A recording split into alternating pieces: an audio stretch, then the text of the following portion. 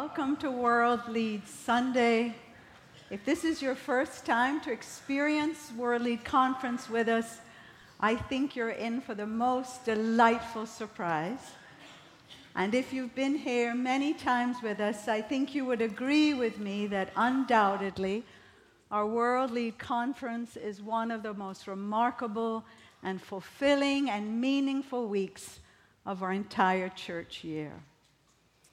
So those of you who are participating, or World Lead participants from the U.S. and around the world, would you stand up so we can recognize you? All right.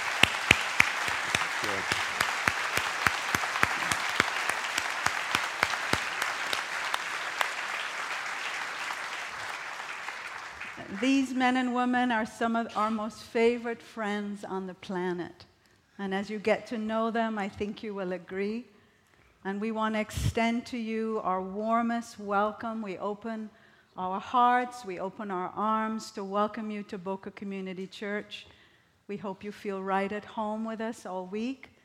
We want to thank you for your years of service and sacrifice and devotion to High King Jesus. We want to thank you for the example that you set for all of us of how to be faithful to the calling. We pray that this week is one where every single one of you, and we want the same for our people, to experience the love of the Lord Jesus, His deep encouragement, His refreshment, His renewal, as we go about doing what He's called us to do and becoming who He's called us to be. God bless all of you. Amen. And here's the great thing, is that the same God that was there in the Old Testament, the Gospels, and the New Testament is with us, is the same God that's in the United States, Africa, Latin America, Europe, Asia, Australia. Did I forget any? And the rest of North America, we have people here from Mexico, and the islands. It's the same God, and it's beautiful. And we're going to have a great opportunity. If you're in a group, which many of you are, you're going to meet these people throughout the week. But the thing we're going to do after church today is out in the lobby, there'll be food and opportunity to stop, and it's probably going to be raining, so stay in for a while. And you'll be able to, by continent and by area, meet people. So if you're from Norway, there's Norwegians here from World Lead. If you're from Latin America, there's Latin Americans here. If you're from Brazil, subset of Latin America, all over the world, they'll be in their areas, because everybody comes to me and goes, "Where's the person from Brazil?" Well, I have no idea where she'll be, but she'll be back there wherever it says that she's supposed to be. So if you would like to meet them, go back and meet them. So what I'd like to do now is pray, and then we're going to meet a few of them in just a moment. So can we pause and pray? Father, thank you so much for this day and allowing us to be here. Thank you, after 2.5 years of not being able to have anyone come, that you've allowed us to invite people to come, and they've been able to come, and we're thank you that they're here. Thank you for our church and our people that are from here in Florida and across the United States, and we have members and friends from around the world as well. I pray, Father, that we would truly understand who you are today as we experience what you have done in various parts of the world. How exciting that is, and we thank you, Lord. In Jesus' name, amen. Amen. So, oh, wow. 3 people have appeared.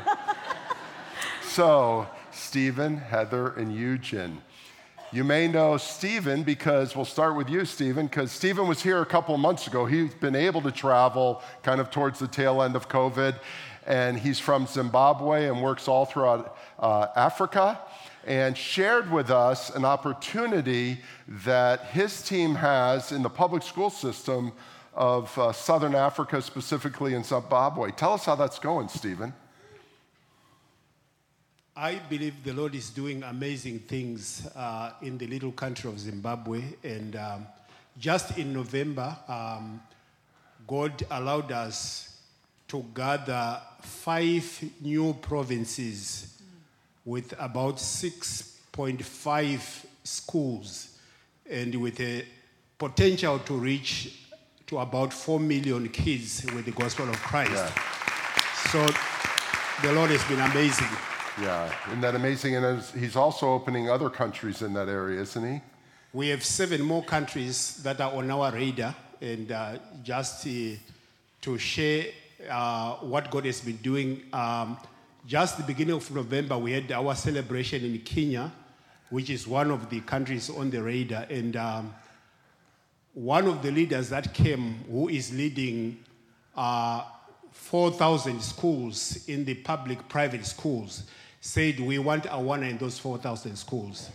But also, as that is not enough, we have already started some programs of Awana in over 70 schools already in Kenya, and some of them are public schools. So it's an amazing opportunity that we are experiencing, that for the next few years we are looking at reaching to a number of young boys and girls with the gospel of Christ, and to me, this is a game changer. It absolutely is. So tell us, for those who don't know, what do you do in an Awana club or an Awana setting in a school? What happens? One of the amazing things that is taking place is when we started the Awana program in schools, we thought it was going to be just a voluntary students coming at an after-school program. But when the headmaster started experiencing the change that was taking place in the children, and seeing how things were moving and the commitment the kids were having, and they said, we want every child in the school to be reached with the gospel of Christ. So starting with the assembly, now we have a person, a champion, who presented the gospel message to every child to hear the word of God. And also a number of our clubs that are running during the week. God is doing an amazing thing. And I was just sharing with some people that one of the teachers that came to our training, after the training, was in tears, and she said, I was contemplating committing suicide, but because of the gospel message that I heard in this training, I've committed my life to Christ, and I want my school to change. And now, in her school, every child in that school is now coming to the Awana program. So it's an amazing change that is taking place in the hearts of people. Thank you, Stephen. And just to know, Zimbabwe, you may not remember the country, but it's the lowest in the alphabet, the last country in the world, Zimbabwe. But can I tell you, it's up front on top of God's, right? Every time I go, he says, you know, you get the Holy Spirit visiting you in the United States. He lives in Zimbabwe. So that's not true, but he does, partly. Well, so we do an initiative called Starfish Treasure that you all participate in at Christmas time and other times of the year. And a part of it is to help schools. So we have a check here for you from this congregation. We've already given to your initiative back 6 months ago, but we have another $10,300 to give towards that initiative that you all donated over Christmas time. So Stephen, thank you. Thank you. God bless you. And thank you. And now Heather. Heather's one of our newer members of World Leads. So Heather, tell us about what you do and things like that. Yes, so I have been very blessed to be a part of World Lead since 2018. And I started feeling the Lord calling me to branch off from the ministry. I've been working in South Africa for 19 years. But branch off and focus on developing young emerging leaders. So our mission of Hope of Africa is to disciple the next generation of Christ-centered leaders that will transform their communities. So in the African continent, just to give you a little bit of stats, there's almost 1 billion people, youth, under the age of 35. And in 2030, they're predicting the African continent will surpass Asian continent in the youth, the population of youth. So the median age in Africa is 19.7 years old. And so our mandate is to take young people between 15 and 35 and mentor them in 3 pillars. One is leadership development, where they identify their calling and their purpose, leading themselves, very much sounds like World Lead, and leading their household, meaning the students that we select are stabilizing. They're the caretakers for a bigger household. And they don't have work, they don't have capital to get started. So we really invest in helping them find their calling. And then the second pillar is community transformation. So we give them skills that they can utilize in a network of local churches and schools and drop-in centers that come to us and say, we want to do children's ministry. So Juana is a partner, very close partner, stop human trafficking, farming, and they get a taste of different kinds of ministry and identify where God wants them to be and help launch local ministries in their communities. And then the third pillar is business sustainability. So every youth that we're working with is dealing with unemployment. And in Africa, you have 11 million new young people entering the workforce and only 3.7 million formal jobs offered. So about 70% unemployment. So we believe bridging discipleship with vocational skills training is the necessary tool to empower them to stabilize their households. But because of the youngest workforce in the world, they're being mobilized by thousands into the Middle East, into Europe, into North America even. So we believe in helping them know how to share the gospel as they are sent out just to find work. The next revival is going to come through these young people. And so we believe in God for a big vision. So. Thank you. Thank you, Heather. Isn't that great? Wow. And we have a check for you as well, and thank you, and appreciate the work that you do throughout South Africa and even in Eastern Africa as well. Thank you so much. So thank you. We've been talking Africa here. We're going to move up to Eastern Europe. This is Eugen, who's been a partner with us from the very beginning of World Lead and his team in Moldova, the little country that's squeezed between Romania and Ukraine. And so we've done a lot of work with them. So Eugen, it's good to have you back, and Amanda with us as well. But tell us what's going on in your part of the world and bring us up to date. Yeah. As Bill already said, Moldova is just next to Ukraine, and it's part of, or it's a former Soviet Union country as well, just as Ukraine. So of course, when all the war started almost a year ago, the fear was out there in Moldova as well, that actually, with the intentions of recreating Soviet Union, actually, Moldova will go there. Actually, this fear is still there. But anyway, I mean, when the war started, our team just went to the border where thousands of Ukrainians were coming, just for us to meet them and to greet them and to help them and put them in our houses, feed them, and so on. So I would like just to share shortly of what God is doing. We're saying what we were doing, but no, it's actually what God is doing. So a refugee woman had a dream, and in that dream she saw a house. So when she was running away from the war, and she got to one of our OEM building, she saw the house, and she said, "This is the house that I saw in a dream." And it's just amazing. And what we were doing was just serving these refugees. And it's great to see God in all of this, first of all. And one of the refugees said, these people that are serving us, she met our team. They do 3 things. They serve us, they smell, not smell, they smile, I want to say.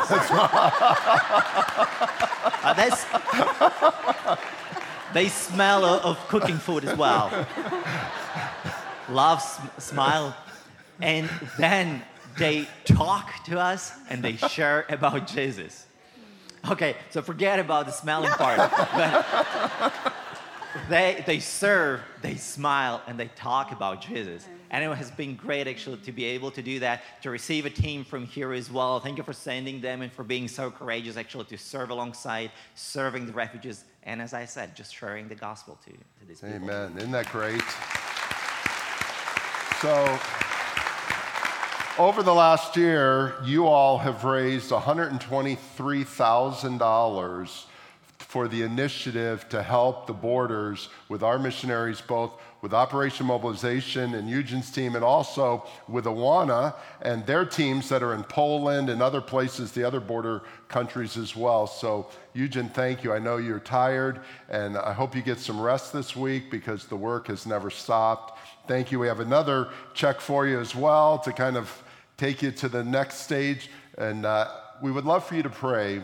And as you think and pray for Ukraine, also think of the workers that are working with them as these people are exiting and those who are in the country. They're sending people into the country kind of unofficially to help as well. And our other partners are doing it. We don't talk a lot about that because it's just not appropriate to do that, but they are doing incredible work. So also thank you, Heather, and thank you, Stephen. What a blessing it is. You guys are great.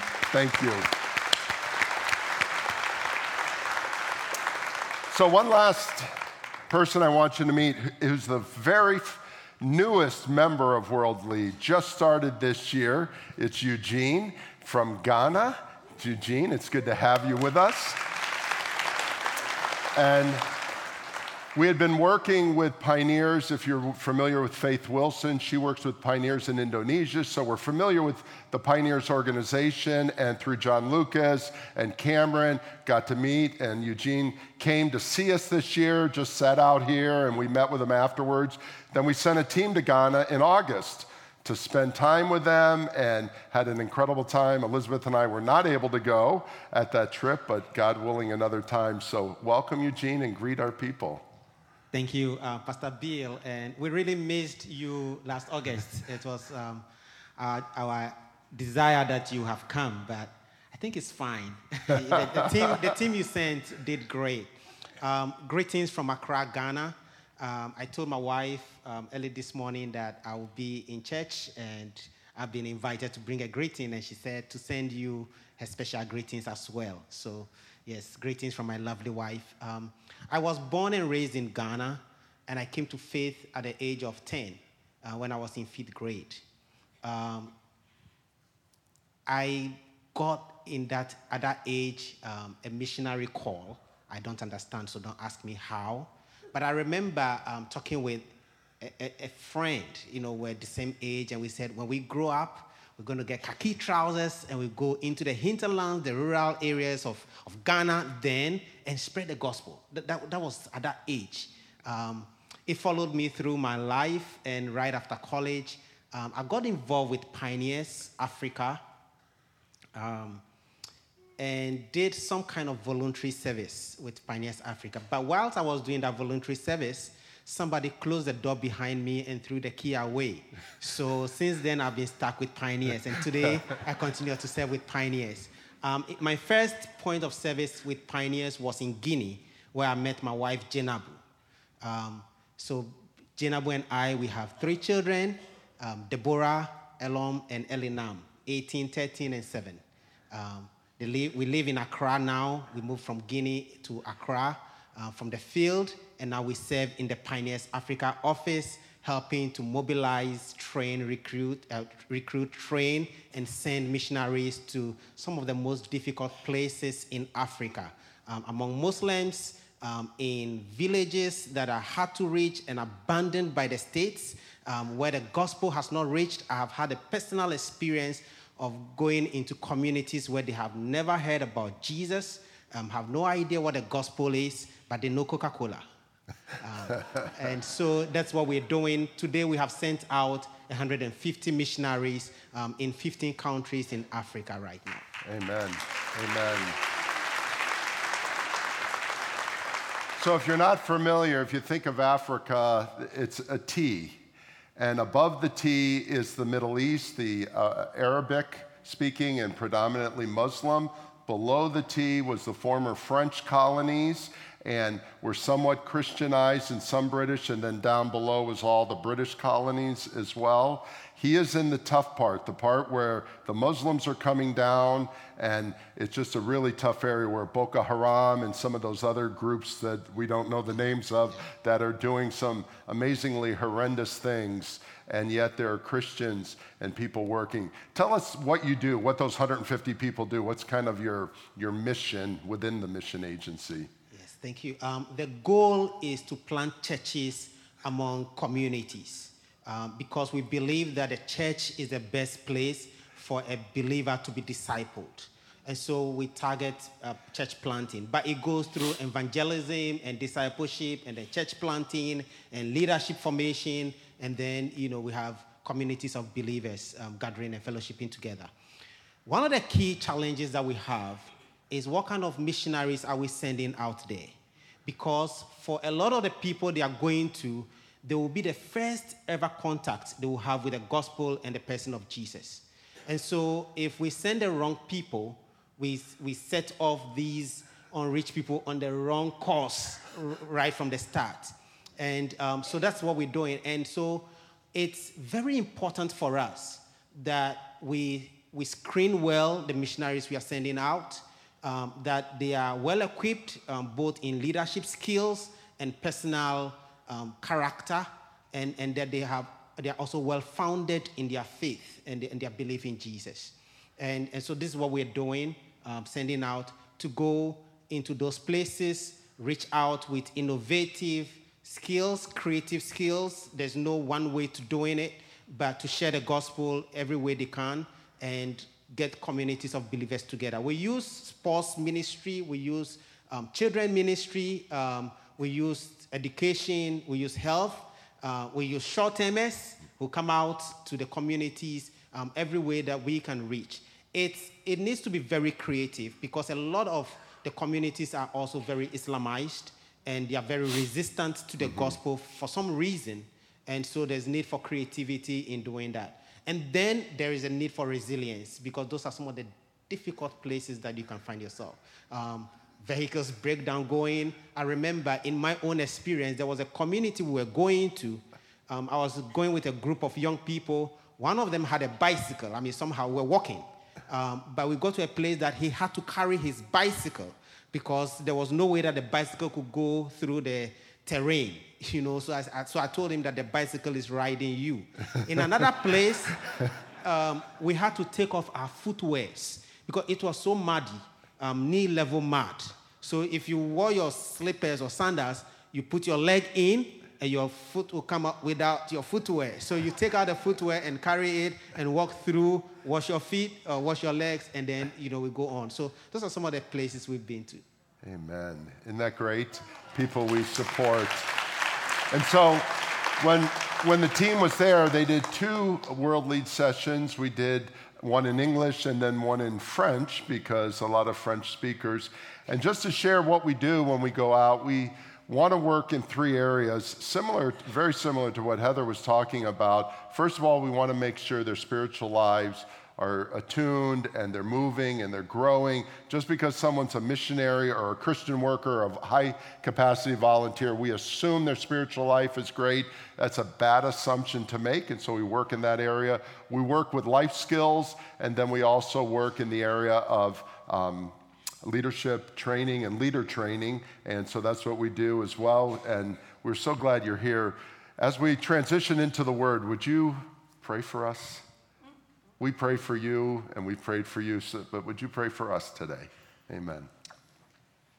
Lord, we want to say thank you for the gift of Jesus Christ, that we are so privileged to have him even in our ease, reaching out to us and blessing us with salvation. We want to pray, Lord, that you will touch our hearts for the sake of those who have not had opportunity to know you and to engage with you. That, Lord, whatever you have for us to participate in your ministry of reconciliation, would you stir our hearts that we would respond, yes, Lord. We pray, Father, for your blessing upon your people in the places that they are hurting and itching and stressing that your peace that surpasses all understanding will guard our hearts and our minds in Christ Jesus. Amen. Amen. Thank you very much. God bless you. Thank you.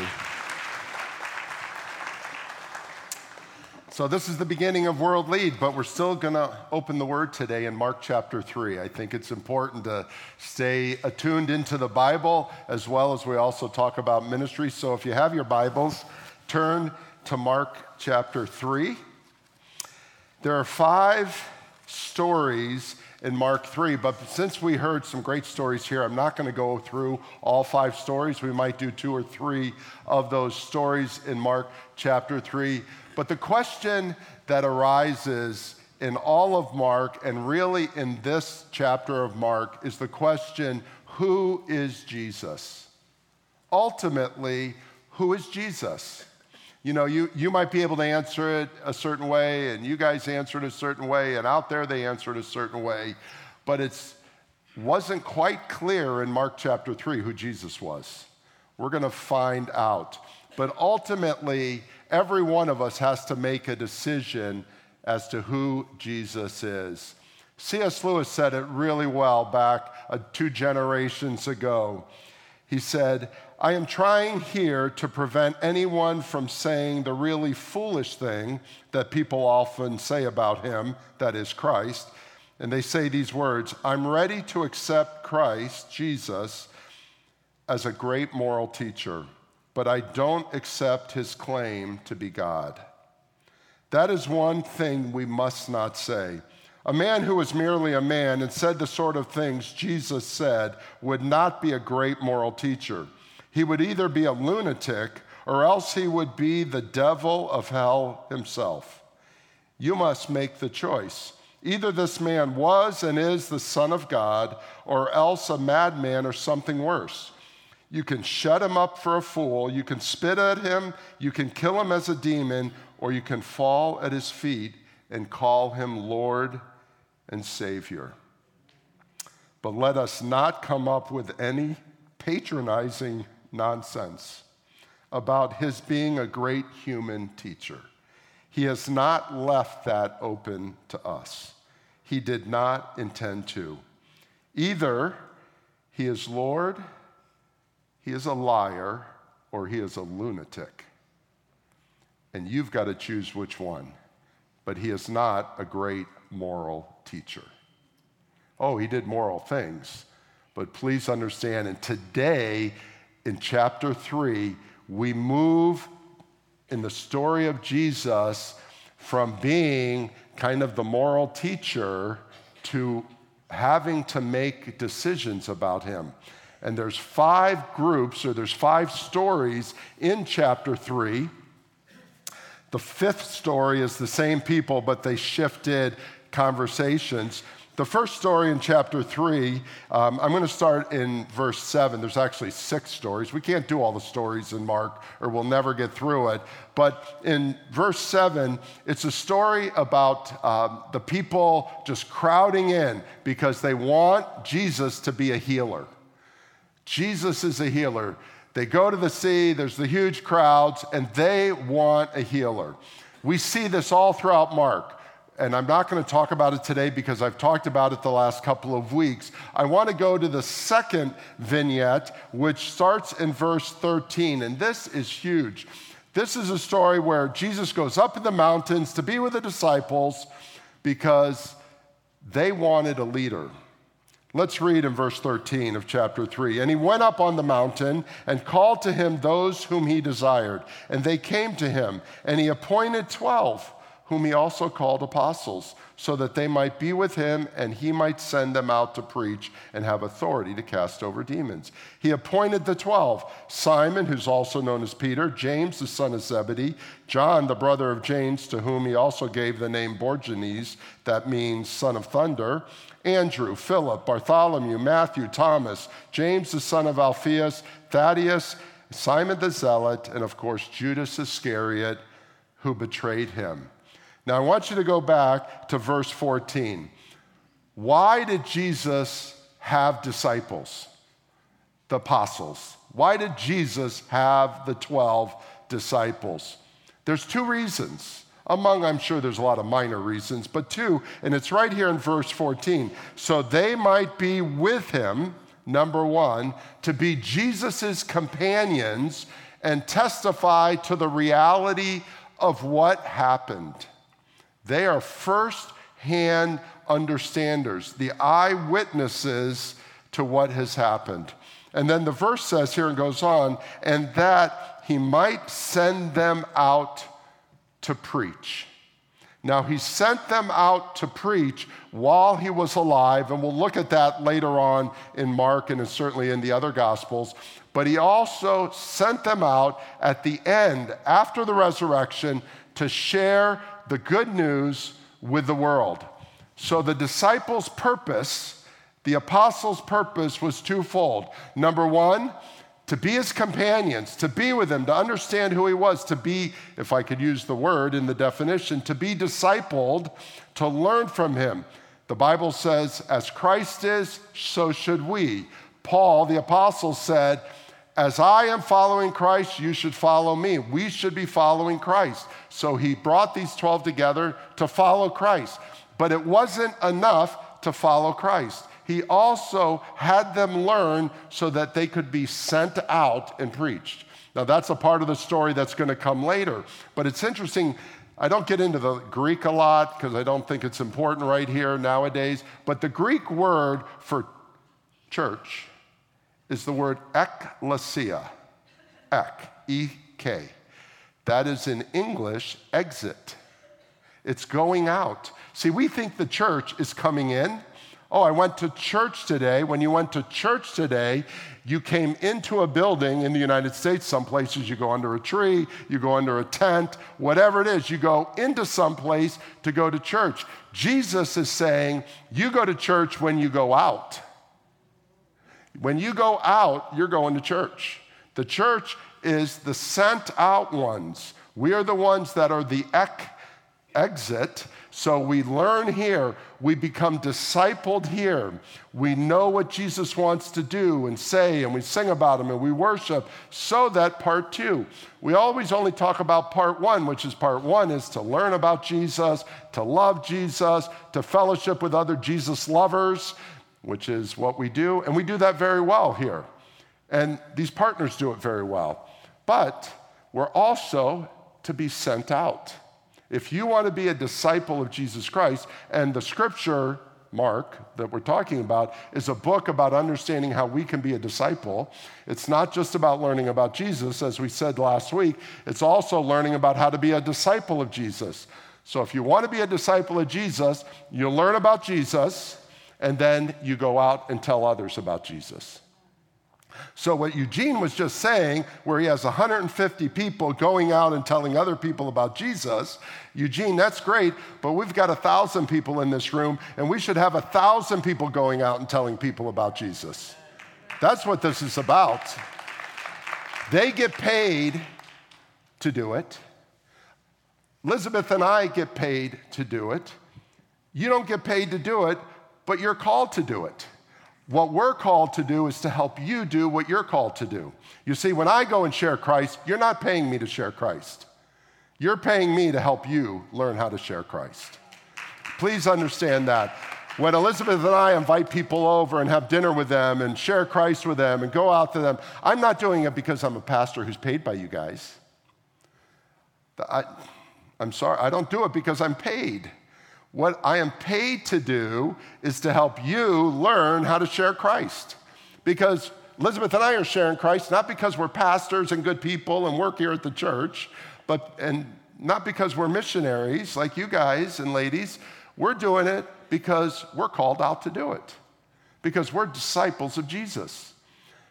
But my friend, you're a disciple of Jesus too. So you have been called out to it. Now, you're not one of the original 12. I'm not one of the original 12. And there's not all 12 made it, by the way. And you'll go, hey, there's hypocrites in the church. Yes, there are. There's hypocrites among the apostles, for goodness sakes, right? There's one who fully denied and then came back. Peter, that's hypocritical. There's others who walked away for a while, like Thomas, and doubted. That's hypocritical, but came back. And then there's one that just abandoned the faith totally. Maybe never even had the faith probably, which is Judas. So you know what? There's all kinds of people in the church, so we shouldn't be looking at each other going, are you Matthew? Are you Mary? Are you Judas? No, we need to be going out there and sharing Jesus. So that's what we are called to do. So we work with our partners at World Lead because they're doing it all over the world. It is just incredible. And it's those of you who have them in your home, don't you know that? You've met these people and you go, it's unbelievable what they do. I mean, it's truly unbelievable. But it's also unbelievable when you share Christ, not in Zimbabwe school, but in Boca schools. And not in Uganda's workforce, but in Boca's workforce. And not in Ghana's location, but in Palm Beach County's location or Broward County. That's what we're talking about, that we are called. And so we share the gospel with each other. Remember, there's two words for gospel. Gospel is the actual story of the death, burial, and resurrection. And then the gospel is also the written account of all of Jesus' life. We're sharing the written account of all of Jesus' life so that we can understand the specific story of the gospel, the death, burial, and resurrection of our Lord Jesus Christ, so that we can share it with other people. And here's the thing. He was 8 years old when he understood it. Do you think he understood it? Not a chance. All he understood is there was a God who loved him, and Jesus was his Savior. And out of that, he said, I felt called to share it with other kids. Now he's an adult and he knows what he's doing and all the rest, but you know what? I bet you shared it with other kids and they came to Christ, other 8-year-olds and 9-year-olds. You don't have to be a pro at this. You just go do it. And you know what? Make a mistake and have somebody laugh at you. But then when their mother dies, they're going to be calling you. And when their child's on drugs, they're going to be calling you because they know at least you are a person of faith. They may not understand your faith. They may not know this Jesus person, but they know you are a person that's connected with the Almighty God. So they're going to laugh for a while. They're going to mock you for a while. They're going to ignore you for a while. But at some point in time, I've had it. I had a guy, a buddy of mine, he in college, and then we worked together for years. And he says, just stop telling me about Jesus. I don't want to hear it. And so I just, when we went out to lunch, I said, can we at least pray for lunch? He goes, yes. So, I'm giving him the whole thing in my prayer. You got to do it sometime. I said this, you can always call me. That's all I ever said. You can always call me. One night at 2 a.m, I got a call from him. That guy was almost dead. Drank too much, drove, the whole thing, you know the stories. And who did he call? He didn't call his father and mother. They would have killed him. He called me. Why? Because he knew I was connected with someone greater than myself. He had more money than me, a nicer car than me, he was smarter than me, but I was connected to Jesus. My friends, he would have never known to call me and to come to Christ if I had never shared it with him and got rejected by him. So the rejection, all that means to me is later. Later. That's all that means is later. You know what? You obviously aren't salespeople. I was a salesperson for 25 years. We loved rejection because we knew we were closer to a sale. I want to be rejected because I know the next time they're not going to reject me. You know what? They're going to reject you, but be a disciple. Let's keep going. There's a great story here. We're going to have to skip around here. Where are we? Wow. Let's go to verse 20. This is a part that's a little hard to understand. This is about Jesus' mother and brothers. Okay, this gets a little personal.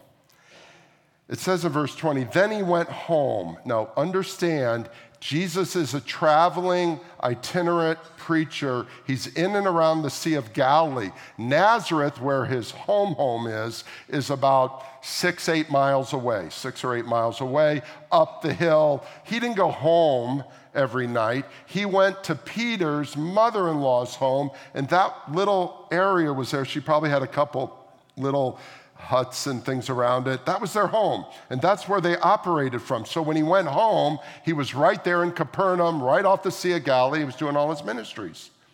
So it's not his home in Nazareth, it's his home in Galilee. And he went there, and the crowd gathered again so that they could not even eat. He couldn't get away from the people. You know, the nice thing around here is we got all these gates. You can go home and, or you can lock your door. A lot of homes didn't have doors back then and certainly didn't have locks. So people would, neighbors would just come in, and all of a sudden it's just so crowded. And when his family heard it, now what did they hear? It wasn't that he didn't have enough room to eat. What the heard it was is that they heard about all that was going on. He's healing everybody. He's taking the demons out of people's bodies. He's preaching. He's saying things in the synagogue that are so unbelievably like way up here. And you know what they come and do? Can I say that? If you're from Florida, you'll know what this means. If you're not from Florida, you won't know this. They came to Baker Act him. Now, Baker Act, Baker was the name of a guy or a lady, I don't even know who. Baker Act means if someone has gone crazy in your family and you're a blood relative, you can put them in a mental hospital for 72 hours. You can Baker Act them. Then if it's not true or he's fine or she's fine, they get out, whatever else. You can Baker Act somebody. Police can Baker Act. You can Baker Act. I've Baker Acted somebody once years ago. You can Baker Act them. They came to Baker Act him. Now, they don't have Baker Acts in other states, so you don't know what that is. But listen to what it said. And when his family heard it, they went to seize him. To seize him. What does seize him mean? Grab his arms. He had brothers who were younger than him because he was the firstborn, so they're strong, right? He's 30, they're probably in their early 20s. They're strong to seize him, for they were saying he is out of his mind. That's what you do when you Baker Act somebody. This person is out of their mind, I'm going to Baker Act them. They wanted to Baker Act this guy, Mary. So I just want to go sideways for a minute. If you think Mary never sinned, there was a time that she did. Okay, Mary was not perfect. I think she's one of the best women who ever lived in the world, but everybody said there's some people said she never sinned. She called Jesus, the Savior of the world, a crazy man. Call it what you want. He is out of his mind. And so here's what happens. The story continues. We'll come back to 22 in a minute. The rest of the story is at verse 31. And his mother and his brothers came, and standing outside, they sent in to him because they couldn't even get in to seize him. So they thought, let's get him outside, and then we'll seize him, throw him on a donkey, and get him back to Nazareth, get him calmed down, and get back to normalcy. And a crowd was sitting around him, and they said to him, your mother and your brothers are outside seeking you. And he answered them, who are my mother and who are my brothers? And looking about all these people sitting around him, he said, here, you are my mother and you are my brothers, for whoever does the will of God, he is my brother, my sister, and my mother. Now, so many people misinterpret this. I mean, it's like everywhere, and that is, Jesus doesn't care about families. Jesus abandoned his mother. Jesus abandoned his brothers. Jesus abandoned, if he had sisters, I'm sure he did, abandoned his sisters and basically said, family is not important anymore. Please do not understand this scripture that way. I'll tell you in a moment. All he was saying is, if somebody's coming to Baker Act me, they are not my mom and my brothers. That's what he's saying. You who are following me, you're my family. Now here's the thing. Why do I say that? Because at the cross, remember the cross, the gospel, the death of Jesus? Okay, Jesus is up on the cross, redeeming the world. Redeeming the world. Not every single person, but those who believe, right? Here's Jesus on a cross. It's excruciating. Cross means excruciating. So it's the worst pain that they could inflict back in the olden days. That he's up there. He stops, and I'm being a little facetious here, he stops the redemptive process for a moment and looks down at his mother and looks down at John the Apostle, one of the 12 I just mentioned, and he said, "Man, this is your mother." He stops what he was doing. Couldn't get off the cross. He was there to save for the sins of the world, but he took a moment for his mother. He loved family. Do not ever think Jesus didn't love family. Several of the books of the New Testament are written by those brothers who early denied him, but eventually came to know. See, here's the point. Some people are late adopters, right? The first shall be last, the last shall be first, a great parable about late adopters. It doesn't matter to me when you adopt that you love Jesus, it's just that you do. Some go, I wish I was 8 years old, like Eugene. I was 12 or 13 when I came to Christ. I wish I was 12 or 13. I came to Christ at 40. You're a late adopter. Who cares? God loves you. There's people in this room that came to Christ at 75 and 80. You're a late adopter. Would it have been better at 8 instead of 80? Probably, but you made it. God loves you. You love God through Jesus. Go with it.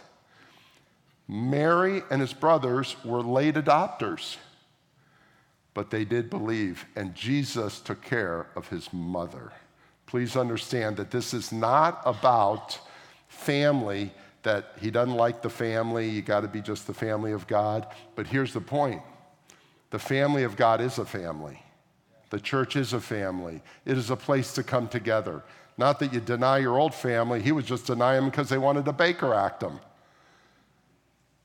If your family is telling you something that's false, go with what God says first. But you don't have to deny your family at all times. I hope that makes sense. It's kind of people just love to go, Jesus didn't like family. Going, that's not what this was about. Now, let's look at the last group he was with. And they have two parts to this. We're only going to look at the second part. It's the scribes. It's the Pharisees.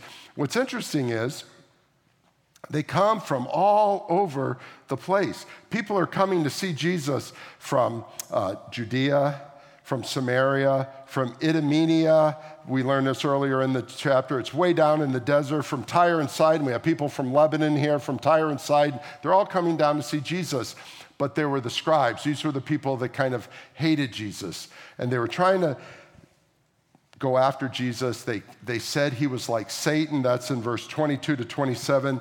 Let's go over to, where am I? 28. Thank you. To verse 28. This is the second part of his conversation. I want to deal with this as we finish. Truly I say to you, so he's saying this to all the people that are listening, all your sins will be forgiven, and whatever blasphemies you utter. What he's saying is there's nothing you can do that God won't forgive. Can I repeat that? There's nothing you can do that God won't forgive. People come to me and go, I've done something, God will never forgive me. And I'm going, well, then you're calling Jesus a liar, because all is forgiven if you believe in him and you ask for that forgiveness. But whoever blasphemes against the Holy Spirit never has forgiveness, but is guilty of an eternal sin. Wow, that seems like a total contradiction, doesn't it?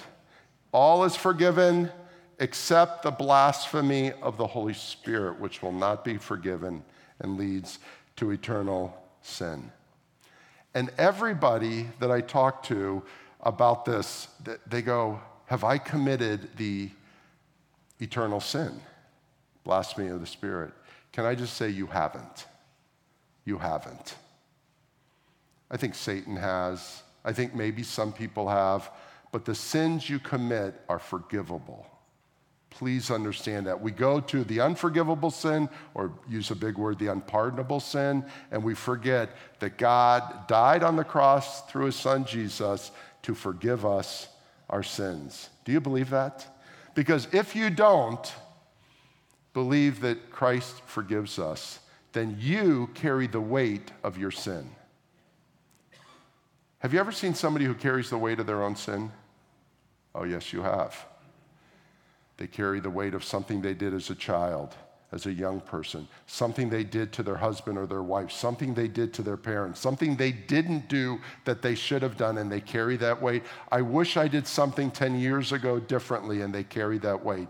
God wants to take that weight off of you. Now, our time is fastly ending because we had these great testimonies. Thank you. Can I just share a story of forgiveness? We got to get this story in chapter 3 is really about forgiveness. It's a lot of vignettes, a lot of things. And it's a story about a person who, if you know me well, you know I love this person. I only met her once. She died when I was a child, so she's like 2.5 generations older than me. She was in her 80s when I was in my early teens, and she was a friend of my great aunt. And so got to meet her a couple times. She was here at this church, spoke. Her name is Corrie ten Boom. Some of you know her, some of you don't. So I'm going to read this one story of her, and I'll probably cry through it. But it's a story of forgiveness. She wrote a book called Hiding Place, too. If you've not read it, years ago it came out. It was in a church in Munich that I saw him, a balding, heavy-set man in a gray overcoat, a brown felt hat clutched between his hands. People were filing out of the basement room, which I had just spoken, moving along the rows of wooden chairs to the door of the rear. It was 1947, and I had come from Holland to defeated Germany with a message that God forgives.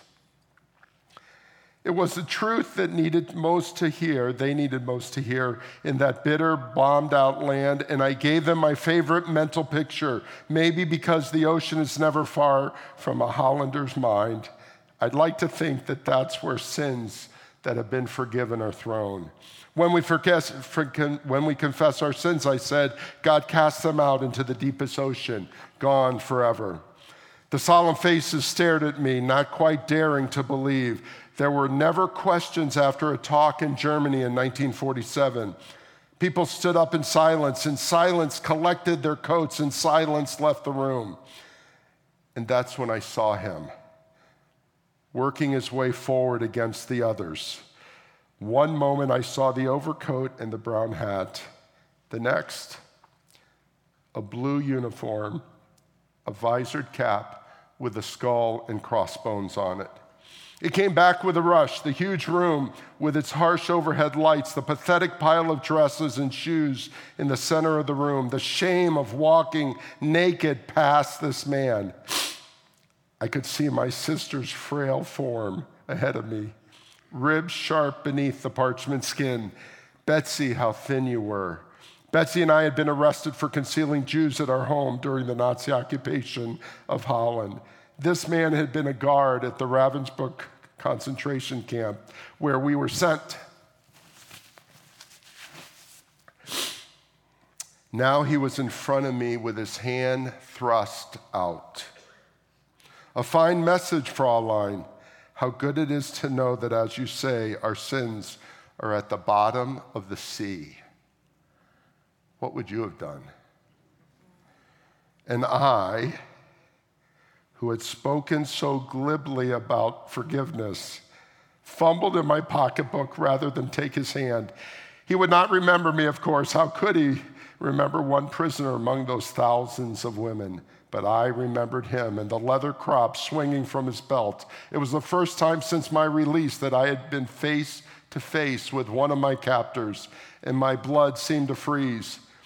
You mentioned Ravensbrück in your talk, he said. I was a guard there. No, he did not remember me. But since that time, he went on, I have become a Christian.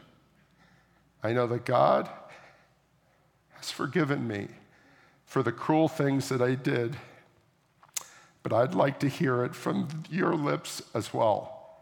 Fraulein, again he put his hand out, will you forgive me? And I stood there, I whose sin had every day been forgiven, and could not forgive. Betsy had died in that place. Could he erase her slow, terrible death simply for the asking? It could not have been many seconds that he stood there, hand held out. But to me, it seemed hours as I wrestled with the most difficult thing I had ever had to do. For I had to do it, I knew it. The message that God forgives had a prior condition, that we forgive those who have injured us. The Bible says, if you do not forgive men their trespasses, neither will your Father in heaven forgive your trespasses. I knew it only as a commandment of God, but as a daily exercise as well. Since the end of the war, I had a home in Holland for victims of Nazi brutality. Those who were able to forgive their former enemies were able to return to the outside world and rebuild their lives no matter what the physical scars.